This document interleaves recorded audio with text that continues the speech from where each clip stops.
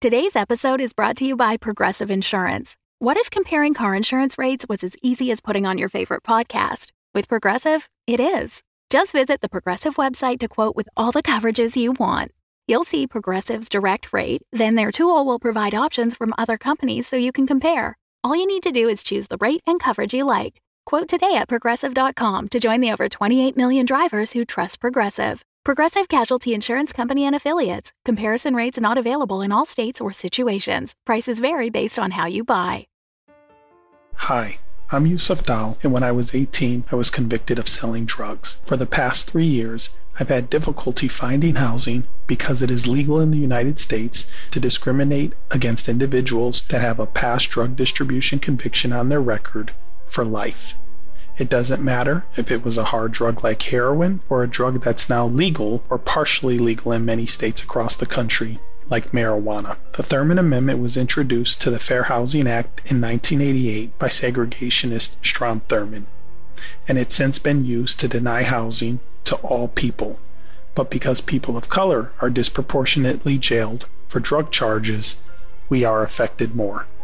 My goal is to overturn this amendment to start an end to housing discrimination that unfairly targets people of color. If you would like to join this movement, please visit ThurmanAmendment.org to learn more. A message from the Fable and Folly Network.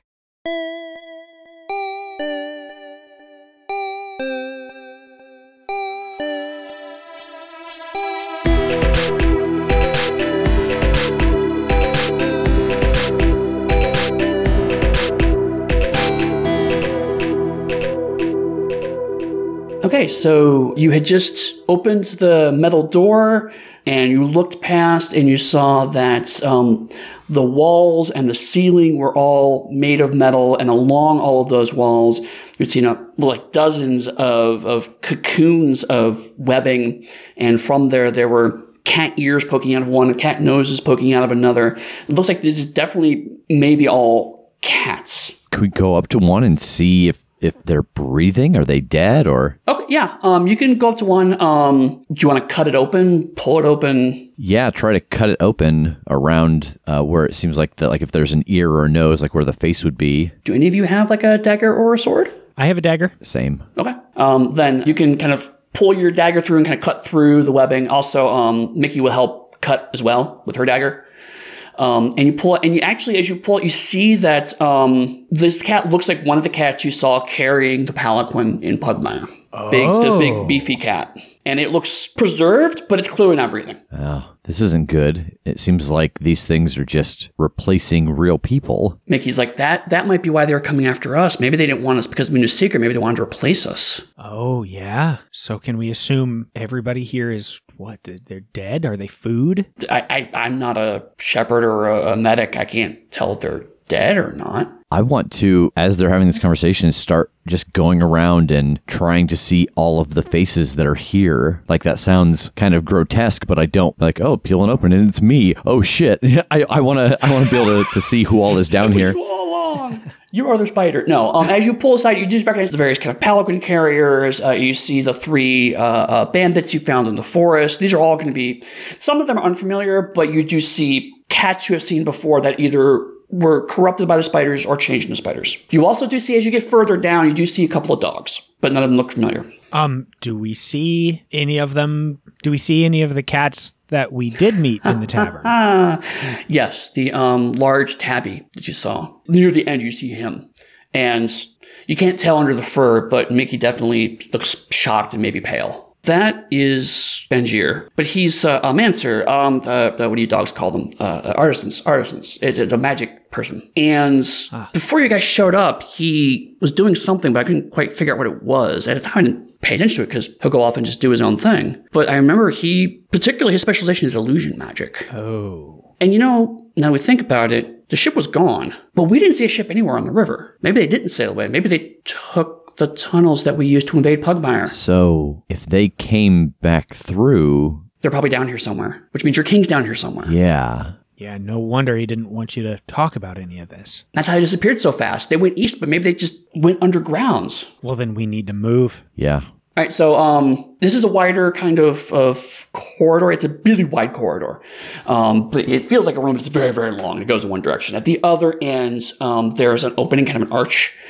And beyond that, you do see some lights, but they're very faint. On each of the walls on the left and right side, you see there are little dots of red light all along the walls. Not enough to really see by, but you could definitely make them out. Does that seem like something I would have known or heard of? You're pretty sure it's magic. Beyond that, you can make an Arcana roll to see if you can figure out more. Yeah, I'll sure give it a try. And yeah, you can use Voracious Learner. Okay. Nat 20. And technically a nat 1. Yeah. So, A, good thing for advantage. B, wow, your guys' dice, man. Right. So, definitely magic. You remember, particularly when you started working with Revington, you started looking into specifically ancient traps and trap structure, because it's something that you thought Revington might find useful in his work as a ratter. And you remember that there's one magic where basically it's actually a beam of light that you shoot from one place to another place, and a beam of light, it has knowledge. And if you interrupt the knowledge of the light beam, bad things can happen. The light is somehow aware, and if you interrupt its awareness, it can become angry and cause things to shoot out or fall or collapse or open or what have you. Okay, do you see those? And I'll point them out. Mm-hmm. We can't interrupt the beam of the light. Oh, and also, you remember one adventurer mentioned that if you throw dust in, that the knowledge has to manifest itself briefly. Is there dust in the hallway? Interesting point. Let's talk about rucksacks for a second. So the way Pugmire is designed is that you're assumed to have whatever makes sense for your characters to have. So you have what's obviously listed on your sheet. But if you ask for something like in this case, would I have a bag of dust on me? You can make a wisdom saving throw to determine if you would pack dust. Oh, if you succeed, you go, oh, of course, yes, I remember to pack this. It's now something you have. If you fail, then we narratively established no one brought dust with them. Nice. Okay. Yeah, and I think it makes sense. Like, if you researched these traps to tell me about them, it makes sense that I might be the one to have the dust. Yeah. So double check, make sure on your sheet you're rolling against your saving throw, not your ability, because sometimes some classes you get bonuses for saving throws. So go ahead and make your roll. We'll call it 17. So I rolled a 16, but that gets me to an 18. Nice. Okay. I rolled that as you said it, and it turned up 16, and I went, oh no. Oh, wait, +2. Okay. Hooray, bonuses. Okay, yeah, so Tass mentioned that. You go, oh, wait, I think I brought some of that. So you throw the dust into the air, and you see that the air is now full of red beams of light. Some of them are going from one wall to the other wall. Sometimes they're going at an angle. You are able to kind of potentially work through them, but each of you will have to make a dexterity roll using traverse to see if you can get through it. Difficulty will be 15 for each of you. Oh, no. Oh, no. And you have one fortune left. Okay. I will try to lead the way. Dun, dun, dun, dun, dun, dun, dun, dun, dun, dun, dun. 19. So you kind of slide and wiggle around each of them, but eventually you make your way to the end of the hallway and the other side of the lights. And I will turn back. I feel like, boy, who's the most clumsy of us? I have the traverse skill, actually. Oh, okay. So I will, like, once I get to the end, again, I'm going to turn back towards Tass, and I'm going to say, hey, if you stick to this side, it looks like that's low there, but step high. And so he'll get a D4 that he can add to his roll. I dig it. Jacob, would you like to go first? Yeah. 6. My die was on a 19 and then rolled to a 3. Oh, no. You do have one fortune, or do you want to accept the consequences? I almost hate to use the fortune because then Tass has also got to, like, if it was the last person. Yeah, but this is going to set off. Well, I guess I'm assuming that this will set off for all of us. Yeah. That this will be a problem for all of us. If it was just me suffering a consequence, I'll take it, but we don't know that. Yeah. I'll take it. I'll take the hurt and hope that it's only going to affect me. So you start to make your way through, and there's some really tight spaces. You're kind of squeezing through, but luckily you have experience going through awkward spaces. Your experience as a guardian. But right near the end, you're not quite paying attention to where your tail is compared to everything else. And so your tail kind of sweeps right through one of the beams. And right across from you, the wall actually opens up to a small hole, and a metal bolt shoots out and hits you. You take 3 points of piercing damage. you get close to the end, you think you're going to make it, so your tail starts wagging because you're excited. That's exactly what I was going to say. I'm gonna make it. I'm like, I can't believe I'm pulling this off. Wag. Oh, are you okay? Yeah, no, that wasn't so bad. I could probably take 11 more of those. If I had to put a number to it. Do you want to let Mickey go next, or you go next? Yeah, Mickey, show me the best path here again. Okay. She gets an rolls advantage because she has secret cat stuff, and so she takes another handful of dust and throws it up again, make sure, and kind of, you see putting her paws up and checking between the fingers to see what the angle is, and then she just starts jumping, bouncing off between the walls and off the ceiling and jumping over through it, and just makes it through, flipping and leaping all the way to the other end. Tass, do that. I just can't. She showed you the path. Just follow her path. And I'm going to follow her path. Okay. Yeah, remember you have the D4 as well. Yep. 15. That is what you need. Oh, thank God. Thank God for that D4 and rolling a 4 on it.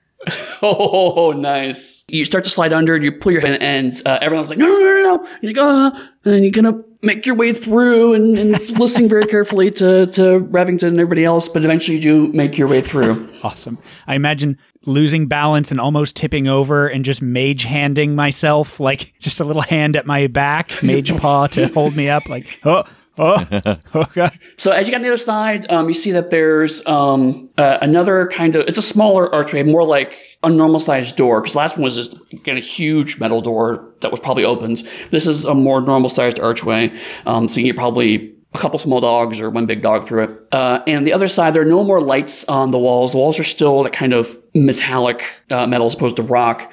But you see that there's an open pit kind of in front of you, like a square pit, and then there's edges along the side. And if you step up and look over, you can see there are spikes at the bottom of the pit. Oh my God. What is this for? Giant spiders? Like for them to throw us into? I don't know. I'm just trying to be helpful. I'm just kind of sheepishly tracing my toe on the ground, looking at it. I don't know, man. I just felt like, nobody else was answering, so I felt like. Thank you. I appreciate it. It is. It's very disheartening when you ask a question and everyone just stares at you. I appreciate the answer. Jake, I'll give you a fortune for trying valiantly to help so much. You're such a good dog. You're such a good dog. In this room, we see the metal walls and this pit with the lip and the spikes. Mm-hmm. Do we see any other doors or hallways in here? Is it too dark to see further? You can't really see much for beyond the pit because all you have is a flickering torch to work by. Yeah. Okay. But the lip on the edge, it's wide enough for a dog to kind of slide along. How deep is the pit? From what you're standing at, maybe about 20, 30 feet deep. Oh, yeah, that's deep. It's not the depth that gets you. It's the spikes. Let's be fair. It could be both. That's true. I guess the spikes become more prevalent the further the depth is. I don't remember how long it takes to reach terminal velocity for a dog, but we're going to find out. We're going to learn today. Oh, boy. All right. I assume try to skinny along this lip. I have 50 feet of rope. Is there anything to which I could tie off a rope in this hallway? Not really.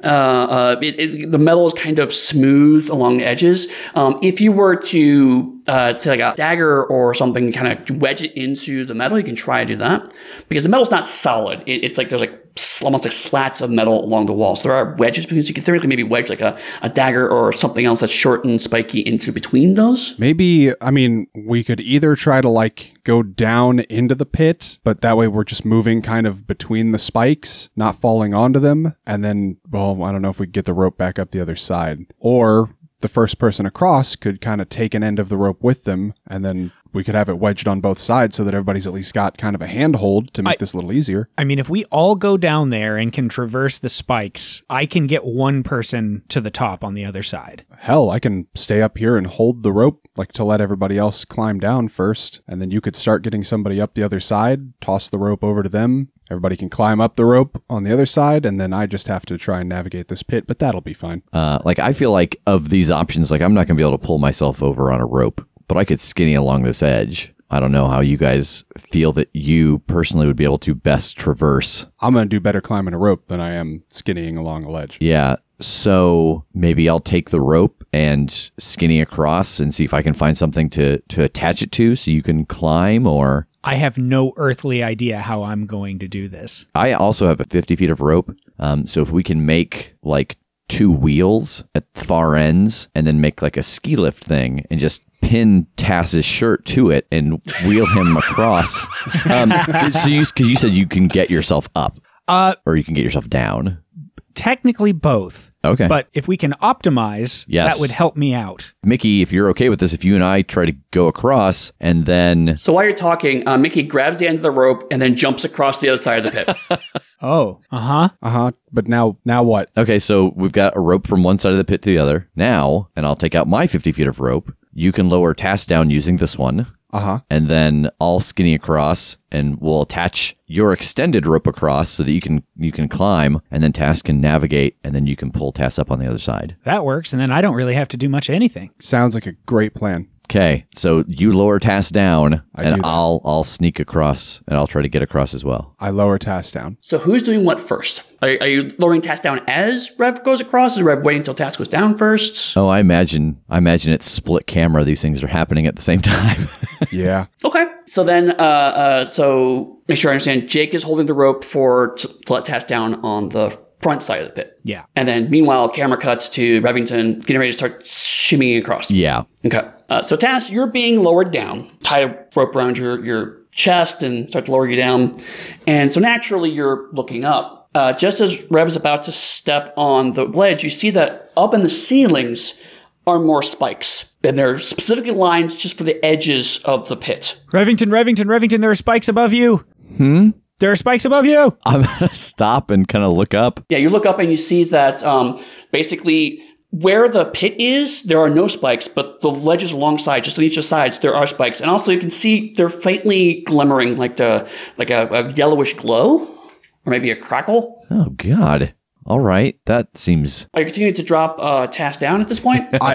For this exact moment, no, I think he's just hanging from a rope over the edge that I'm holding on to. So it's kind of like Mission Impossible, like hanging in midair. Yeah. Yeah. Good. I don't like that. What do you think? I mean, she just jumped across and she did it and nothing bad happened. Yeah. So it seems like if you touch the ledge, maybe you die. How far is it? It's about 15 feet across. And is that something dogs are capable of jumping? You could try and make it a roll. Cats get advantage on these kinds of rolls. Yeah. Because they're cats. Does it help if you do it on all fours? I'll give you an advantage on your roll if you run across all fours. That means you can't hold anything in your paws. Fair. Okay. All right. Yeah, I will take my foot away from the ledge and I'll get some distance and get down on all fours and start to run and try to jump across. Okay. Are you still lowering Tass at this point, or are you going to wait till... I'm going to drag Tass back up over the lip before he does this, just in case it sets off all the spikes in every direction. Okay. So you're going to drop on all fours, Revington, and run across. Yeah. You can make a dexterity roll. If you have traverse, you can use that as a skill. Difficulty is going to be 19. This is not a saving throw, is it? No. If it was a saving throw, I would have made it. So that would be a 17. Yeah, if it looks like he's not going to make it and he's starting to fall, I want to cast Featherfall. Okay. So you start to fall over, and suddenly it's like Tass like he takes die 6 and shoots out, and suddenly you start to fall gracefully to the ground, and you see the spikes slowly coming up towards you. And you don't really have any control over your fall, so the spike goes right towards your head, and then it goes through your head completely, and nothing happens, and you realize that the spikes are all an illusion. What the fuck? And I turn and look at them as I'm on the ground, and I just start putting my head through the spike. Yeah, you can clearly see that he's just moving. It's like bad clipping in a video game. He's just moving right through it. Oh, well, come on. This makes a lot of sense. I was thinking, how did new warriors get across this? But all right, well, come on down. The spikes are fine. And actually, on the other side, you could see the side that was closest to you when you first showed up, it's sheer down, but you had a chance to look at the wall as you're falling down. There are actually handholds so you can climb back out. All right. Well, just, go down one ladder and up the other. Just ears down and tail tucked. I wasted a spell for that. So you make your way out of the pit, and then now you're on the other side of the pit. The corridor kind of goes into murky darkness, but you make your way through, and you do see that you are coming up towards a pretty big now wooden door. It's a double wooden door, very kind of ornate iron edges, like around the block and around where the plates are for the hinges. And so there's lots of like scenes. They're faded over time. It looks like they probably were cats or maybe dogs with swords and shields. They're facing each other across the door, like, an ancient battle where both sides are on either side of those doors. And they're kind of in a nice, the metal walls, but still in kind of an archway. So obviously the doors are built for this archway. In front of the doors, there's a huge circle built into the metal of the floor. It looks like wire, almost like copper wire, has been edged around the circle. And also inside there's kind of this ornate intricature of curves and straight lines. Task, you don't even have to make a roll for this. This looks like it's probably some kind of summoning circle, but you can't really tell it. With the flickering torchlight, it's hard to get detail unless you put your face right up next to it. I do have to get close to it. Yeah, because it's just so hard. Because between the metal and glinting, you have to get the torch right next to it and your face right next to it before you look at it. I guess I will. I don't think I would know any different. So yeah, I think I would want to do it. I would say one of your personality traits almost encourage you to find new knowledge. Wouldn't that be the case? Yes, yeah, for sure. All right, cool. I'll give you a fortune for that. All right. But you can make an Arcana roll, and you can use your voracious learner. Okay. Boy, that's bad. What'd you get? 10. Wow. Well, you just got a fortune point. You want to spend that? That's true. I mean, I feel like in this moment, I kind of have to. Okay. Yeah, I think I have to try. Go ahead and roll one of your dice. That's way better. How's a 24? Much better, yes. Okay. So two things strike you almost immediately. First is, earlier we were talking about how you saw legends and tales of how the Ancient Ones were able to reach across dimensions and actually pull things across to them. You feel like this circle is very likely one of those things. This is probably a circle that was created to allow someone to go to another place or to come from another place. The second thing you immediately notice is that it is broken.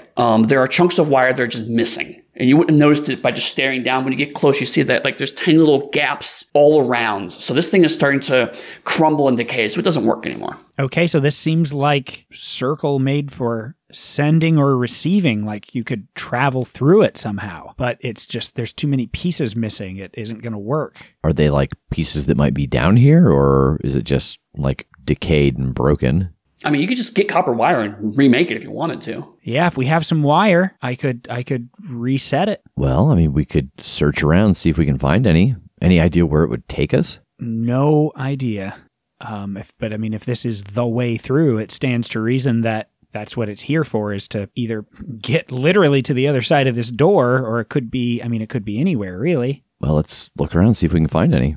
So you want to open the doors on the other side of the circle? Okay. Yeah. So you step on the circle, probably a bit trepidatiously, just to be absolutely sure, but nothing happens. And then there's big handles. You can kind of just push open the doors. On the other side, you see nothing like you were expecting. The walls have turned back to hewn stone. They're no longer metal. The whole room is circular, and there are stone benches on each side of the circle, almost like a amphitheater. And the place is easily, 60, 70 feet across. In the center of the stone floor is a huge image carved in of a black paw that you don't recognize. And around that is more of that kind of copper wire. On the opposite side of the big stone paw, there is a huge stone throne. The throne itself it looks like it's old. The style of the way the carvings are working are definitely older, but it still looks like it's in really good shape. So it hasn't been used in a long time, or it just hasn't decayed as much as like the walls and the stairs you've seen previously. So it's in really, really good shape, and it's larger than you would expect. So if a dog or cat sat in here, they would be a little smaller than you expect in this really large throne. On either side of the throne, you see a solid, almost kind of iron statue of a cat with swords in its paws, and the sword's facing up in front of the cat's face. This is not what I was assuming would be through here. As you look around, Mickey starts staring at the symbol on the floor, and she starts touching her nose, which is an ancient symbol of warding against protection to make sure that someone is safe and secure. And she's like, I recognize that symbol. It's the missing house, the forgotten house, the house that was never spoken of, Smilodon. And what was their story? They vanished, or? They were stricken from the records. When we first met, I told you about cats are very important about keeping secrets, and this is our biggest secret. There was a 7th monarchy, but their leaders fell to the unseen. They were corrupted, they were decadent, and they tried to destroy the other monarchies. So after their leaders were killed, we stripped all reference to them from our history. No one should know they even exist. This must be one of their ancient, I guess, courtrooms, looks like, or audience halls. What is this doing in the labyrinth underneath your nation? I don't know. No one's ever mentioned this, and it's something, well, I suppose if they found it, they probably wouldn't talk about it because we're not allowed to speak about it. So for all I know, generations of my family may have heard about this place and it's never spoken of it, but I've never heard of it. Right, or every soldier that came down here to test their mettle, that maybe that was part of it. Like, did they speak of this? What are the big cat statues made of? Look like iron. Do you walk up to the statues and look at them more closely? I just wanted to go knock one of them over. Okay. As you go to walk up to one of the statues and try to shift it, you just see that behind the throne, there's another big gob of webbing, and you can see a small pug snout sticking out of it. Oh, I think it's him. I'm gonna rush up to it and start cutting through. Start cutting it open? Yeah. Okay. As soon as your dagger starts to go into the webbing, the two metal statues, you hear a kind of chink, and pieces of the statue start to kind of fold and collapse into themselves and start to spread out, and eventually they become these metallic-looking spiders. Oh, man. I knew these were going to come to life. I'm just pulling out my hammer. Go ahead and roll initiative. I have a 20. 14. 9. So I get to go first. Well, actually, no. Mickey might roll higher. No, she doesn't. Okay. The metal spiders, one of them is going to skitter off up one of the walls and towards the ceiling. The other one is going to attack Task, because Task is closer. And it is going to hit you. One of the legs actually whips down. It's covered in a huge gob of webbing. And it hits you in the head for a 21. Can I impose disadvantage? Oh, right. Yes. Okay. That's right. We can do that. Let me try again. Well, good, because the other roll is natural 20. So. Oh, well, I did my best. So that's still going to hit. The non-natural hits, not the natural 20. So first thing it's going to do is it's going to roll for damage. It does 7 points of bludgeoning damage as it knocks you inside the head. Ooh.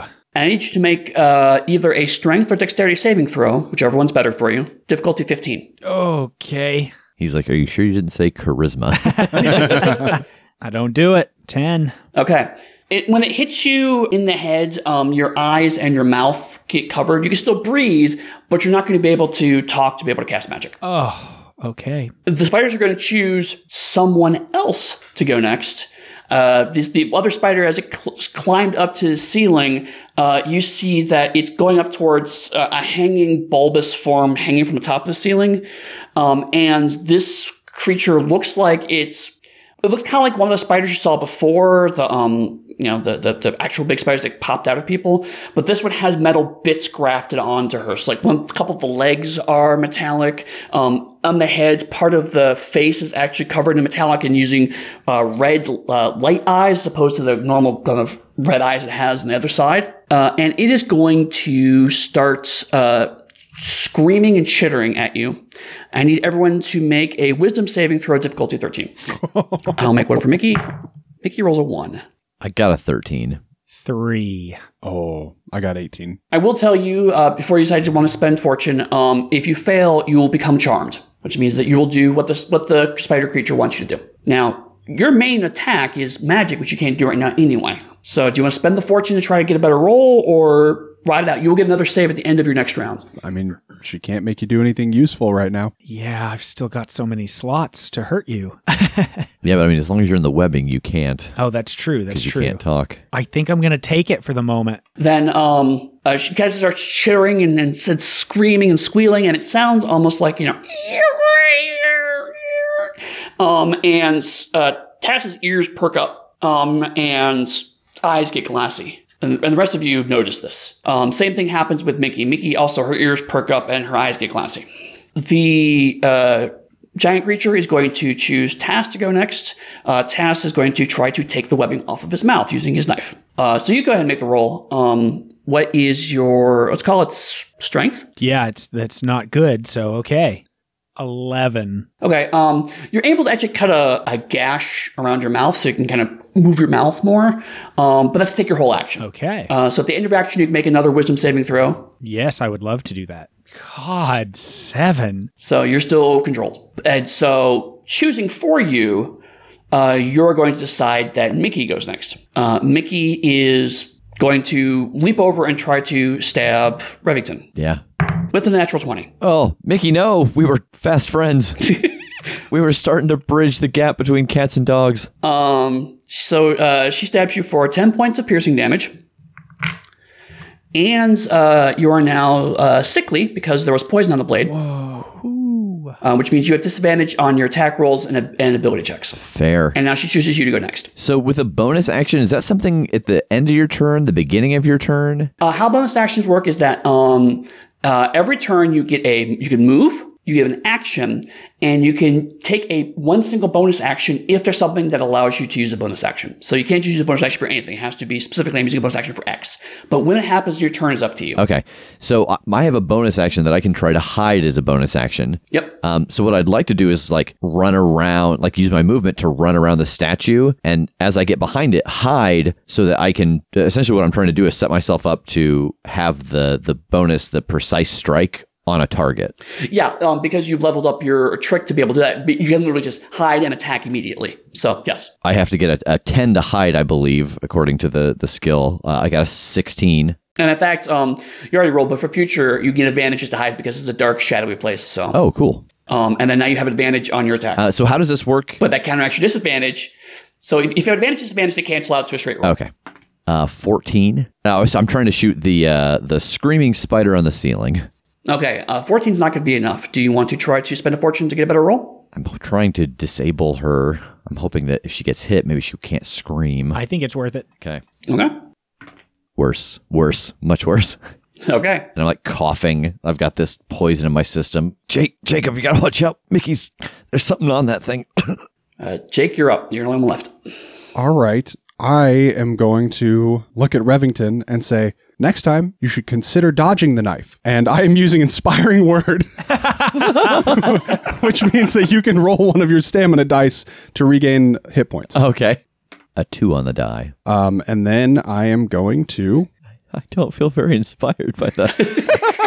I feel like you might be mocking me. Suck less. Get good, noob. Get good, scrub. Get good, noob. GG, no re. I can't do anything about the 2 that are on the ceiling. And there's one in front of you, but there's 2 in the ceiling. I'm just gonna... I want to knock Mickey out. You try to do that. Basically, what you do is you can make a normal attack roll, but you could say in lieu of damage, you're going to give her the unconscious condition. Okay. Go ahead and make a roll. I'm assuming you're not hit with her hammer, obviously, but 13. That's enough. She's not hard to hit. So you kind of use the. I'm like maybe just you're actually probably male fists at this point because you have heavy armor. And just gonna clunk her in the back of the head, and she just falls unconscious. Good. So she has the unconscious condition. So she cannot take actions, bonus actions, free actions, or reactions. She can't move or speak, and she's unaware of her surroundings. And she falls prone. So she'll be unconscious until something makes her not unconscious. It is top of the round. Jake, you can decide who goes next. You can choose yourself if you want. I think I am going to choose myself. Okay. Because I want to run over to Tass and grab him and clap a hand over his mouth so that he can't cast anything until he's back in his right mind. He's going to make a strength saving throw against you doing that. I'm almost positive your strength's more, so he'll give you a disadvantage. Oh, thank God. Sorry, part of that cut out. I missed the end of it. 9.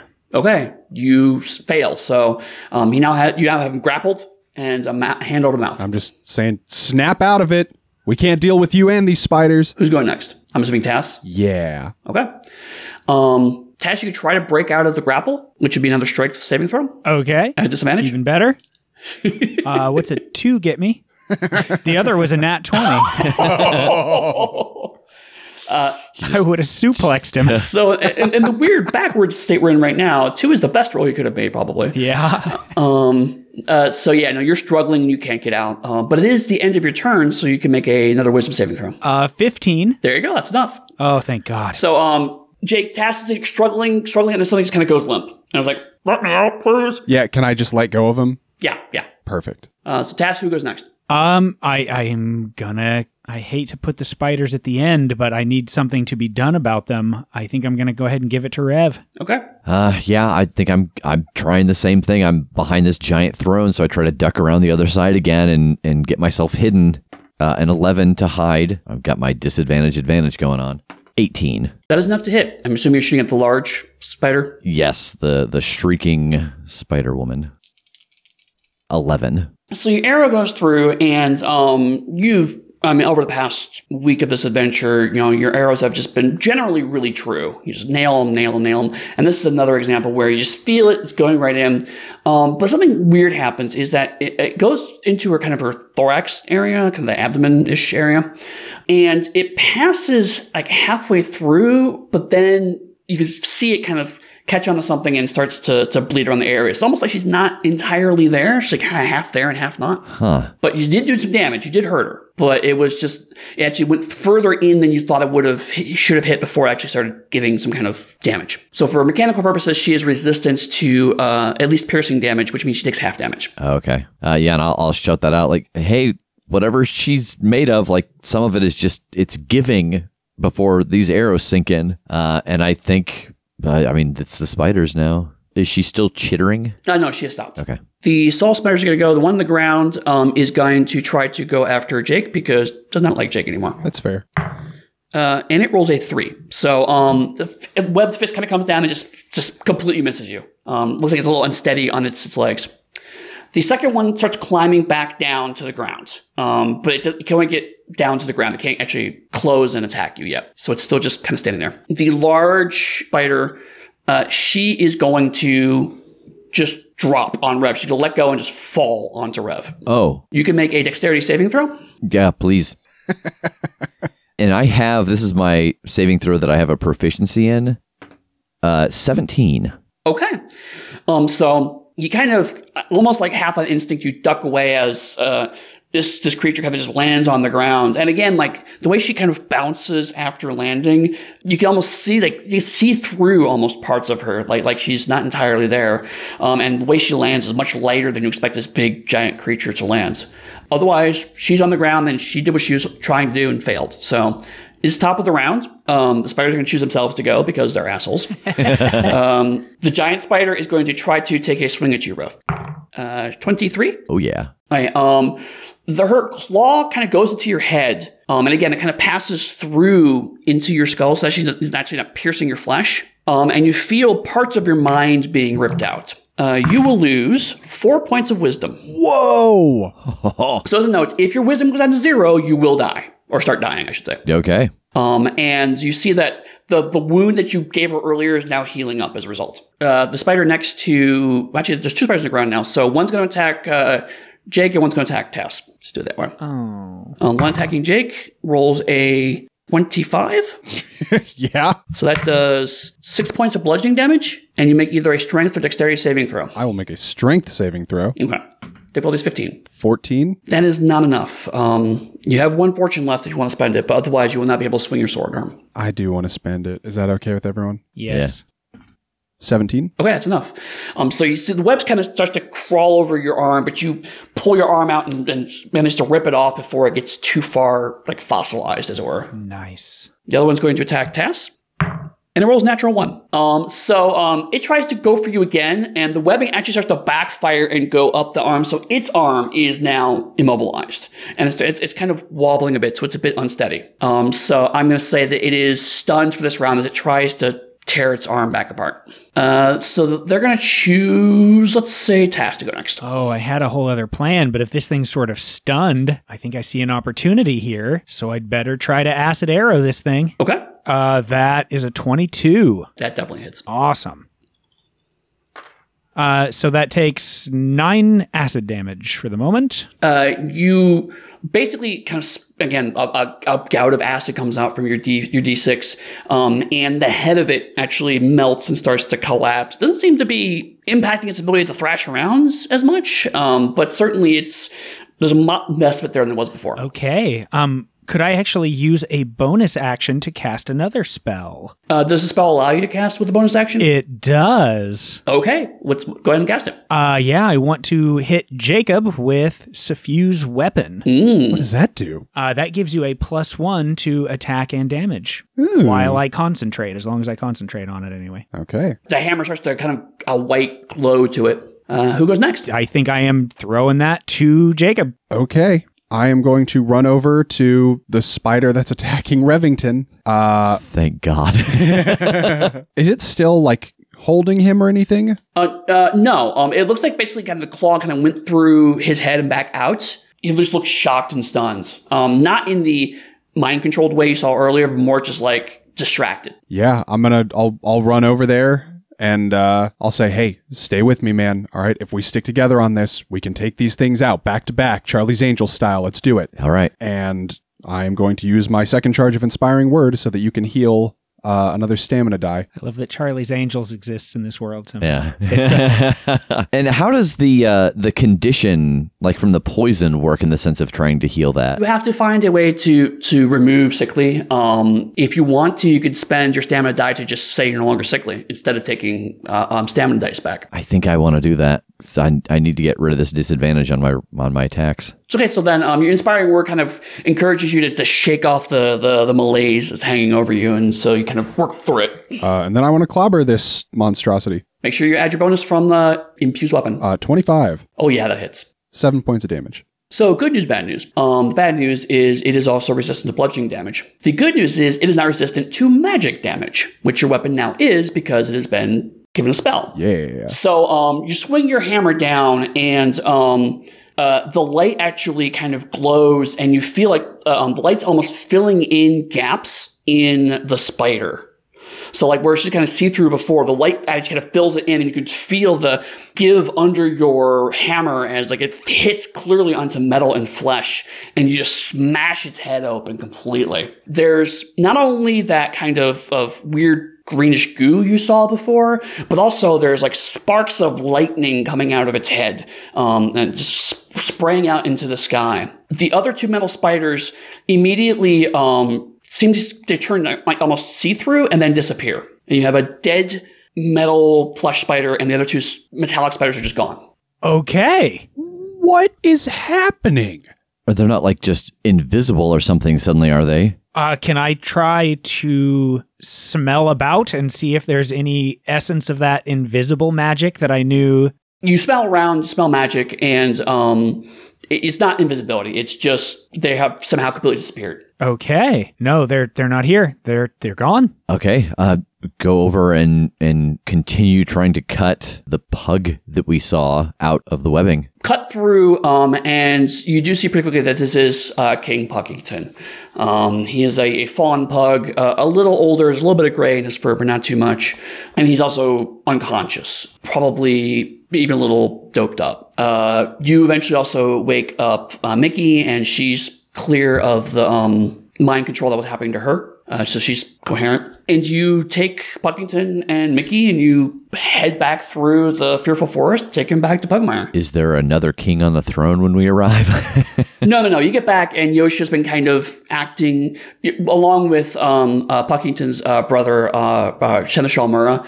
They've been kind of handling the king's business in their stead. And that's basically the adventure as it is. I'll give you some backstory, if you like, as to what was going on. Yeah. So this was definitely a plan to try to replace various leaders between both Pugmire and the monarchies of Mao to start a war. So they replaced one of the most warlike of the cat dynasts, replaced them.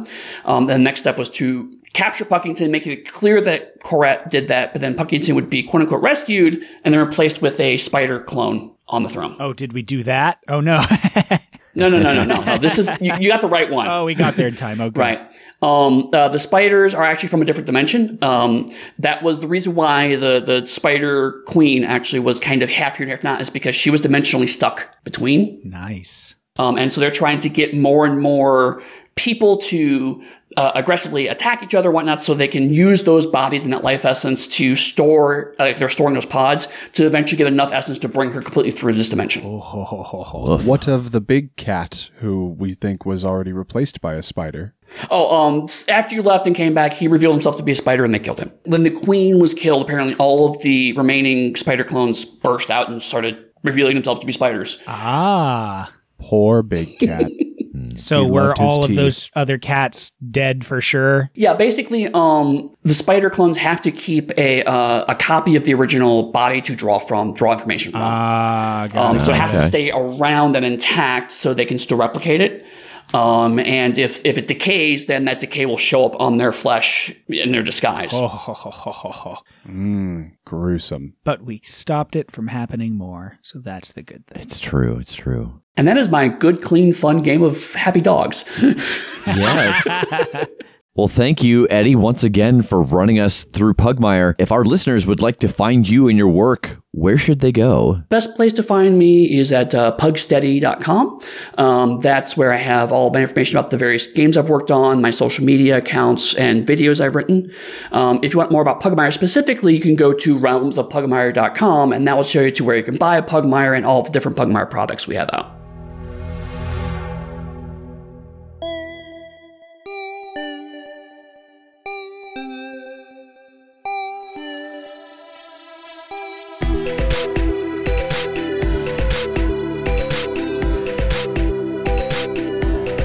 The Critshow is a Critshow Studios production, edited and produced by Brandon Wentz with music by Jake Purley. You can find more information about us at thecritshowpodcast.com. To keep up to date with upcoming live shows, contests, and other special events, follow us at The Crit Show on Facebook, Instagram, and Twitter. For even more weekly content, join us at patreon.com/thecritshow.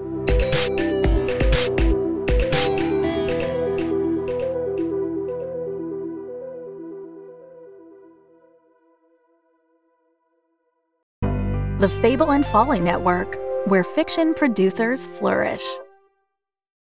Hi, we're the narrators of Midst. What's Midst? It's very simple. It's a weird, surrealist, fourth-wall-breaking, reality-bending science fantasy space western about a small doomed planet floating in a cosmic ocean of spooky darkness. Upon whose alien landscape an ensemble cast of characters, including a crotchety outlaw, a freakishly virtuous cultist, and a diabolical businessman, make awful decisions and fight like hell to survive when the moon falls out of the sky and a large number of terrible things happen in rapid succession. It's exciting, it's funny, it's scary. It's got neat sound, weird music, amazing visuals, and every episode comes with bonus content you can read and examine. Midst is performed solely by yours truly, as the three of us narrate all the action, play all of the characters, and bend a lot of the rules about how telling stories is normally supposed to work. Midst is pretty fun, very strange, and it feels like VR for your brain. We believe you'll enjoy it, or maybe you won't, but there's really only one way to find out. You're gonna have to listen to Midst.